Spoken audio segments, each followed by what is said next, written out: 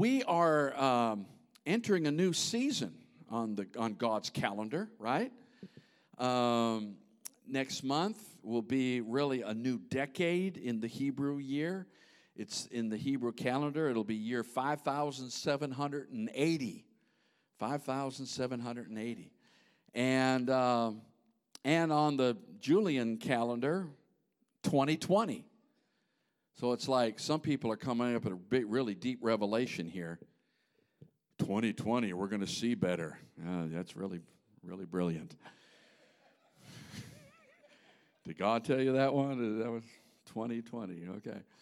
So we're going to get 2020 vision for the new year. But I'm more concerned with the 5780. It's a new decade as well on God's calendar. And we've just been through the 70s in the Jewish calendar. The A-N, A-Y-I-N, is the Hebrew name for the number 70. Every number also has a name, and it has a meaning. So their alphabet is not just an alphabet. It's very, very descriptive, very interesting to study the numbers and what they mean, okay? So the number 70, the decade of 70 was... I-N meant to hear. It was a decade of hearing. And I think we have had that. I think a lot of us have heard from the Lord. I think we've heard a lot from the Lord. We've learned how to hear from the Lord. A lot of us have learned how to develop a hearing ear and know that God has a voice. And if we'll listen, we'll hear the voice of God. Can I get an amen? Amen. But now we're in the 80s, and the 80s... That word is pei, P-E-Y, and it means mouth. It means an enlarged mouth or an enlarged voice. So it's one thing to be able to hear from God. It's something else to be able to take what you hear and put a voice to it. And God's going to give us in the coming years a voice for ministry. A voice to influence, a voice to change lives, a voice to turn the world upside down, a voice to put the enemy in his place, a voice that will start declaring in the atmosphere. Come on, amen. Listen, you need a voice. Listen, you can be in a room all by yourself. You still need a voice.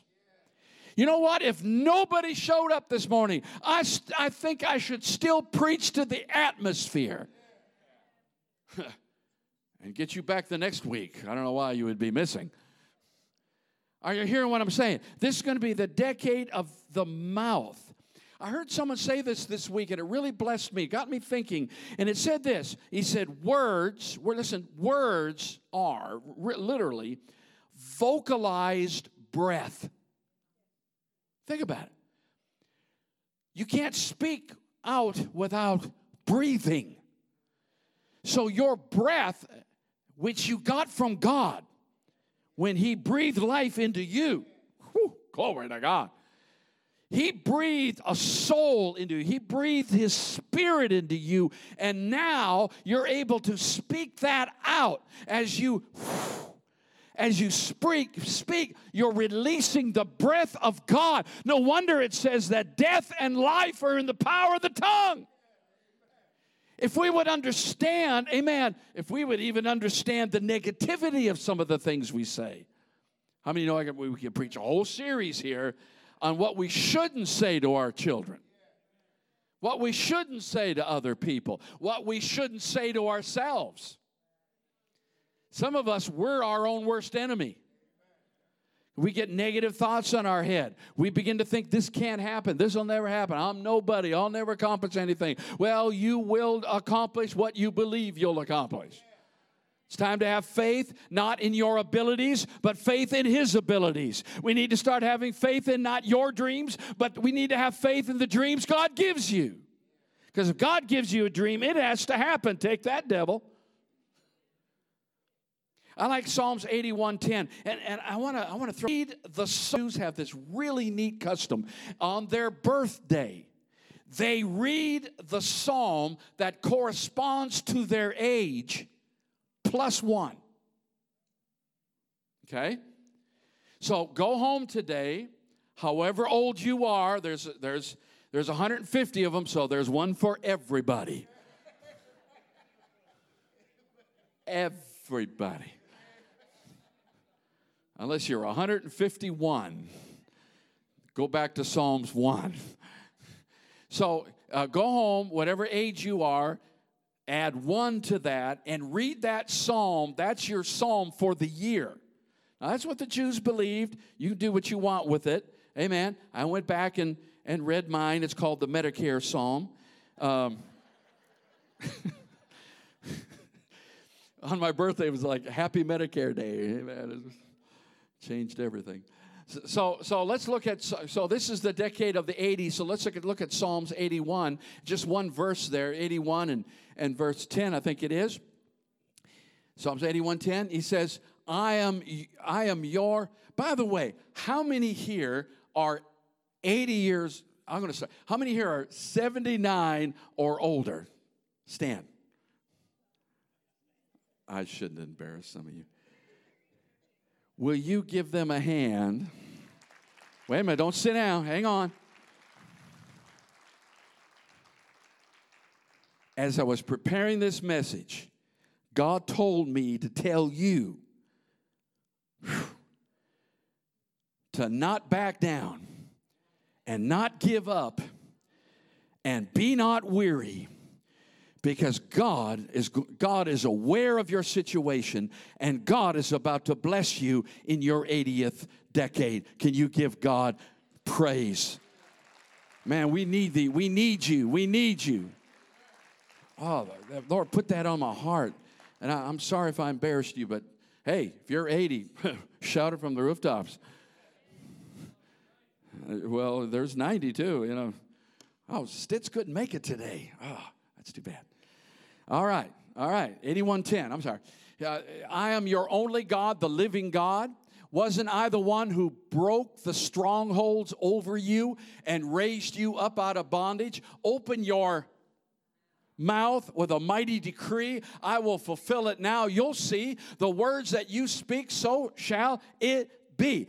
For everyone that's 79 or 80 years old or older, I want you to claim this verse in the name of Jesus. You may not be able to get around like you used to be able to get around, but God is still giving you a voice. You know how to pray. You know how it used to be. You know what it takes to see revival and a move of God. You were there when God moved, amen, back in the decades. And I'm here to tell you, if you'll just start proclaiming once again, hallelujah, you might be 80, but God is giving you a voice to speak forth greatness over this church, over your family, and over this nation. Amen.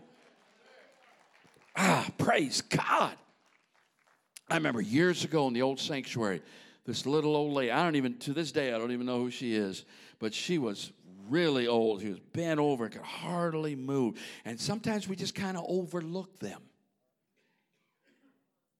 Come on. You young people, don't overlook older people. That's you in the future. I know you're going to live forever and be 29 forever. I know. But we kind of overlook them sometimes. And this lady was just completely frail, could hardly walk. And the Holy Ghost, I'll never forget this as long as I live. This is like 25 years ago. And the Holy Ghost stopped me and said, don't overlook this lady right here. She is a prayer warrior, and she sends demons running. Yeah, she became my best friend right there, you know. Don't overlook it. It's not about your body. It's about your voice. Amen. Well, my voice is kind of weak. That's okay. It doesn't matter how weak your voice. It's how strong your faith. It's not about yelling and screaming. It's about being able to get the breath of God out of you and declare with the power of your tongue and let demons run. Amen. Come on and praise Him if you know what I'm talking about. It's time to declare, which means to make clear. It's time to declare the goodness of the Lord and the word of the Lord. Okay. So we see this. I want to illustrate this from the book of Genesis, chapter 2, verse 4. And we made mention of this, I think, last week. This is the history of the heavens and the earth when they were created in the day that the Lord God made the earth and the heavens. Next verse. Before any plant of the field was in the earth, and before any herb of the field had grown. Before. For the Lord had not caused it to rain on the earth. And there was, or you could say because there was no man to till the ground. But a mist went up from the earth and watered the whole face of the ground. Okay? So, what's a mist? I got the definition for you here. A mist is a visible, watery vapor suspended in the atmosphere near the surface of the ground. It's not dew. It's more than dew. It's not quite a fog. But we know what a mist is. And we can get up in the morning and say, man, it's just misty. And the atmosphere is just full of moisture near the surface of the ground. And that was enough to keep the garden alive. It's beautiful, but when you think about it, it actually hinders visibility. It actually hinders visibility. And as the temperature rises, it burns the mist off as if it never existed. The mist is good for what it is, but it cannot replace rain. It cannot replace a river. I'm afraid a lot of churches today and a lot of people, a lot of Christians today are living on a mist. Just getting by. You got to get to church on Sunday or you wouldn't even you wouldn't make it another week. I'm living on a mist. And God said, I can't do a whole lot with the earth.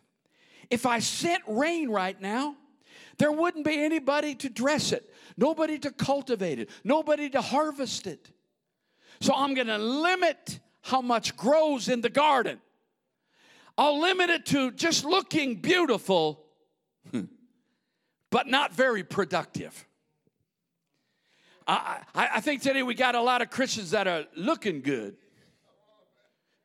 but not very productive. Say amen or oh me, pick one.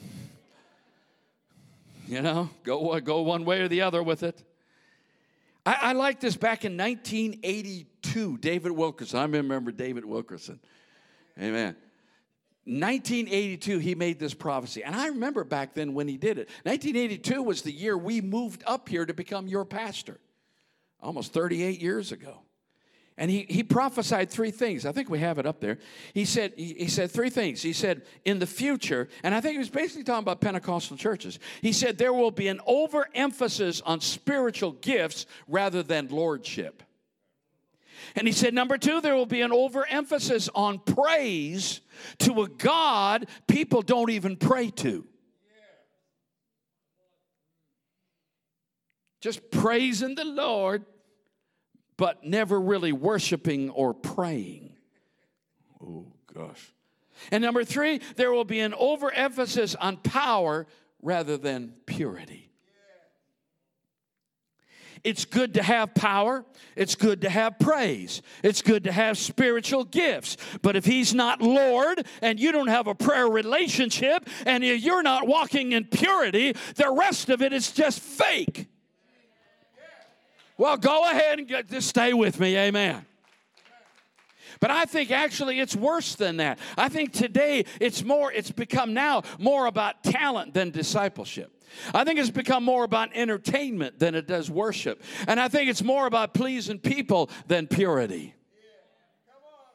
So I wonder how many of us are living on a mist. And the thing about a mist is, like I said, later on in the day, the sun burns it off.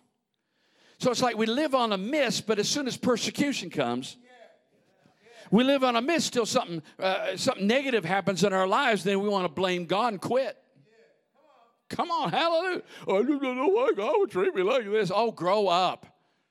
It rains on everybody. I mean, the bad rain. Amen. How many of you have ever had anything bad happen to you? Let me see your hand. Wow. How many of you have never had anything bad happen to you? Yeah, that's what I thought. So quit acting like a victim. Come on, we've all had stuff happen to us, amen. But if you just learn how to use that for the glory of God and turn it on its head and just right back in the face of the devil, amen, God can use every negative thing that's ever happened to you. Quit acting like a victim. As long as you're a victim, you don't have any victory. If you classify yourself as a victim, there's no hope. If you want to live as a victim, there's no future. As long as you're a victim, that's all you'll ever be. So quit acting like a victim and quit trying to get people's sympathy and step out in the name of Jesus and say, I am more than a conqueror through Christ Jesus the Lord. Woo! Praise God. Amen, amen. So we see in Genesis, I think it's chapter 2, verse 10, we see in Genesis, all of a sudden, God says a river just goes poof.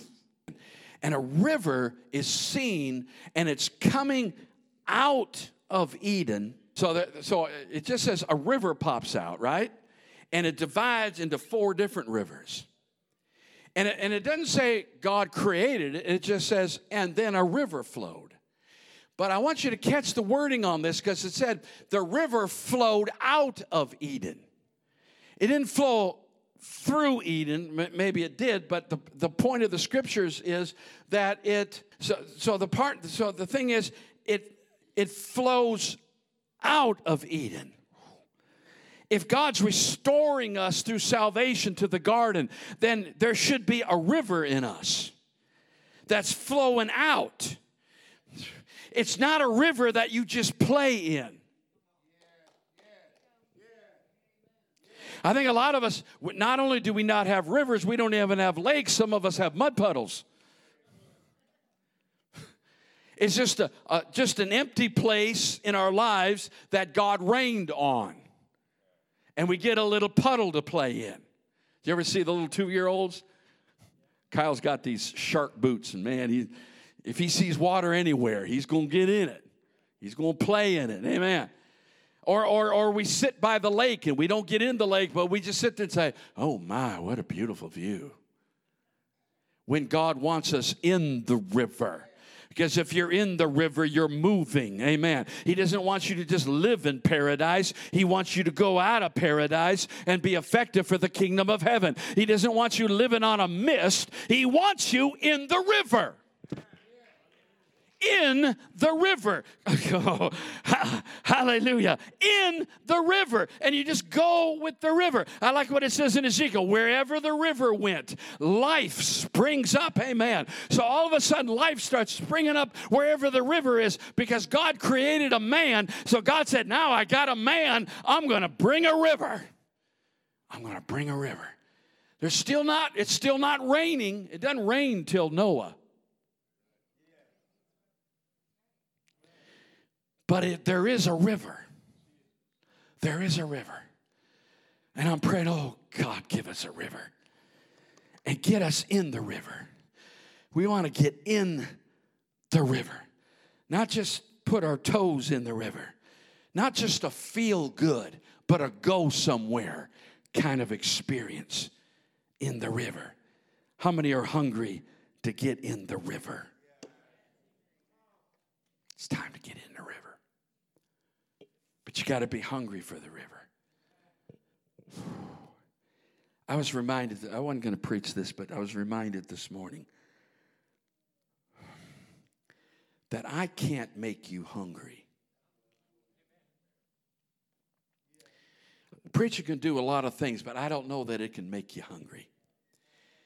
If you're full of junk and I put a steak and lobster in front of you and you're like, I'm full. I'm full. I couldn't eat another bite. Why? Because you just ate 5 Twinkies. You're full, but it's a lot of empty calories. I don't know that your body's doing anything. You're probably going to last longer after you die. They won't even have to embalm you.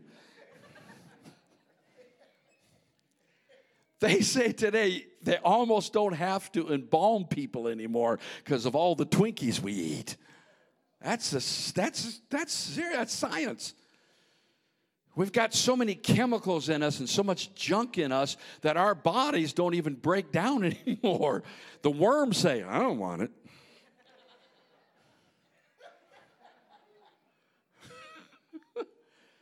So a river, you're not praying for me. A river went out of Eden to water the garden. And from there it parted and became 4 riverheads. Now I know people have tried to find, you got the Euphrates, they think they can find the rivers, but remember Noah's flood? Kind of wiped out the rivers there, and probably 4 new rivers. So don't try to find them today. But listen, God wants us to be in a river. Listen, it's not just a cup, Psalms 116, verse 13. It's not just a cup. He talks about the cup of salvation, right? And you know what? It's not just a well. In Isaiah 12 and 3, he says, draw from the wells of salvation. So now you're drawing from the wells of salvation. But in John 7 and verse 38, he says, he who believes in me, as the scripture has said, out of his heart, out of his innermost being will gush rivers of living waters. He wants that river to come out of us. A river that divides into 4 sections and can bless and water the garden instead of living on a mist. Just real quick, I love the meanings of those 4 rivers. One is the Pishon, and it means increase or free flowing. Reminds me of John chapter 1, verse 16. Out of his fullness we are fulfilled, and from him we receive grace heaped upon more grace. That's the kind of experience we need to have. A river that is increasing and free flowing. I like that river that comes out of Ezekiel, comes out of the bottom of it, because it gets deeper and wider. Listen, the only way a river gets deeper and wider is if tributaries flows in it, right? More water has to flow into it. But this river, nothing's flowing in. It's coming from under the sanctuary door. But the further it goes, the deeper and wider it gets. This is nothing but a miracle. God will take what you do and make it deeper and wider without your efforts, without any other thing flowing in. All you need is the cross. And all you need to do is walk in the Holy Ghost. And God will move you from a mist to a river. Praise God. Then you got Gihon, which means bursting or gushing forth. Amen. There's the second river. John 4 and 14 describes this. But anyone who drinks the living water I give him, they will never thirst again and will be forever satisfied. For when you drink the water I give you, it becomes a gushing fountain of the Holy Spirit, springing up and flooding you with endless life. Woo! How many can say that describes my life? Mud puddles. That's the way it ought to be. Say, that's the way it ought to be. Then you got Hiddekel. And Hiddekel means darting and swift as an arrow. As an arrow going to its target. That's that river. We see that in Hebrews chapter 12, verse 1 and 2. As for us, we have all these great witnesses who encircle us like clouds. And rain comes from clouds. So we must let go of every wound that has pierced us and the sin we so easily fall into. Then we will be able to run life's marathon race with passion and determination, for the path has been already marked out before us. Woo! Glory to God. We look away from the natural realm and we fasten our gaze onto Jesus, who birthed faith within us and who leads us forward into faith's perfection. His example is this, because his heart was focused on the joy of knowing that you would be his. He gets joy in just knowing you belong to him. Wow.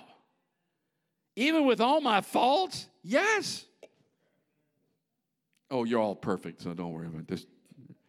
Just ignore that.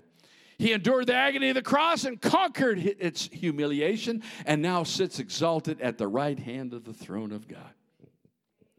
I've got a book in my library. It's an old book, probably from the previous century previous.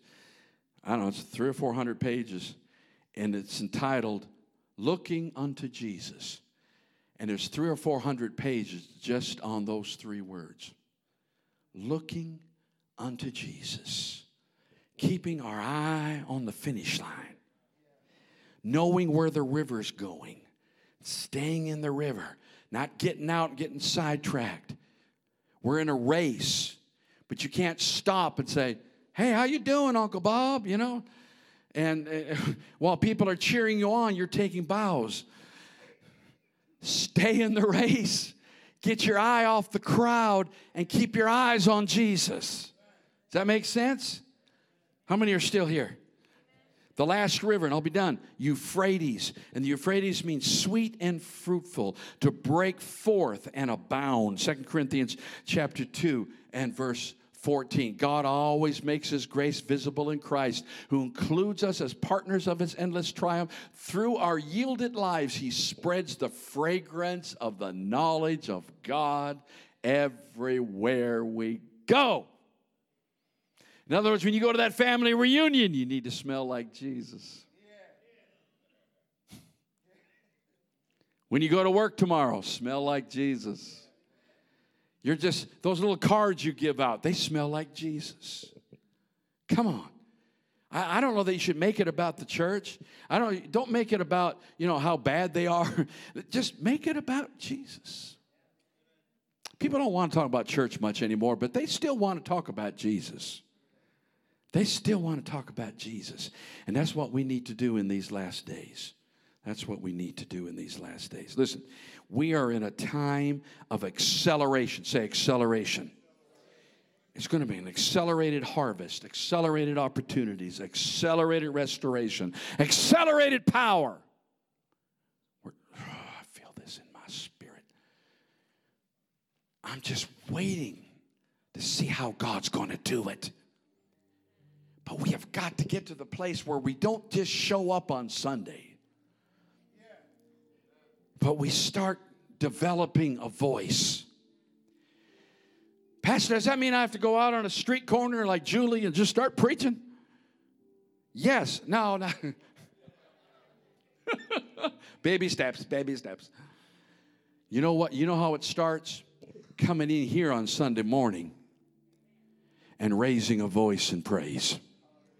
I really believe it starts there. If he be lifted up, he draws all men. Come on. I know it's talking about the cross, but now it's still talking about when you lift up Jesus. It just draws everything. You know what? I read the other day, people say, nobody hardly ever sings in public anymore. I mean, as a group. Think about it. Where can you go where there's public singing? Almost nowhere. People used to do it all the time. All the time. I grew up with public singing. Any of you do that? Anytime the relatives come over, my dad on the weekends, he had his own band. Country, western, and every once in a while they break out the polkas. My uncle had an accordion, and they say, all right, it's time for a polka. Hey! I grew up singing. And the family would get together. We'd all sing we all knew the words to all the country songs, and we'd sing them all the time. Nowadays, it's all about entertainment. It's all about large, thousands of people, and none of them are singing. They're just listening. And that has spread into the church. Now people come to church, and they just sit and listen. And if it's not their favorite song, they just tune out and start doing their grocery list. It's time to come to church and sing. It's kind of a problem because the better they are, the more we want to just listen. Isn't that weird? And churches now are pushing this. We got to have, and I believe in excellence, but their worship teams are so good. They're as good as anything out there in the world. So people just come and listen. It's time to come and sing. The Bible says, sing unto the Lord. Sing a new song unto the Lord. Amen. But let's just sing unto the Lord. Amen. We're not here to entertain you. You're here to sing. Get a raise a voice. God. If you start understanding, you're not just singing a song, you're declaring scripture. You're declaring truth. Amen. You're literally prophesying when you sing. It's like saying amen to what they're singing. It's time. It's time to get a voice. We need to make up our mind. I don't care how I feel the minute I walk through that door. I may not feel like raising my hands. I'm going to raise my hand. I may not feel like singing today, but I'm going to sing. Amen. Raise a voice to the Lord. Amen. I'm telling you, that voice is powerful. We're not here to listen to a song. We're here to sing the songs of Zion. Amen.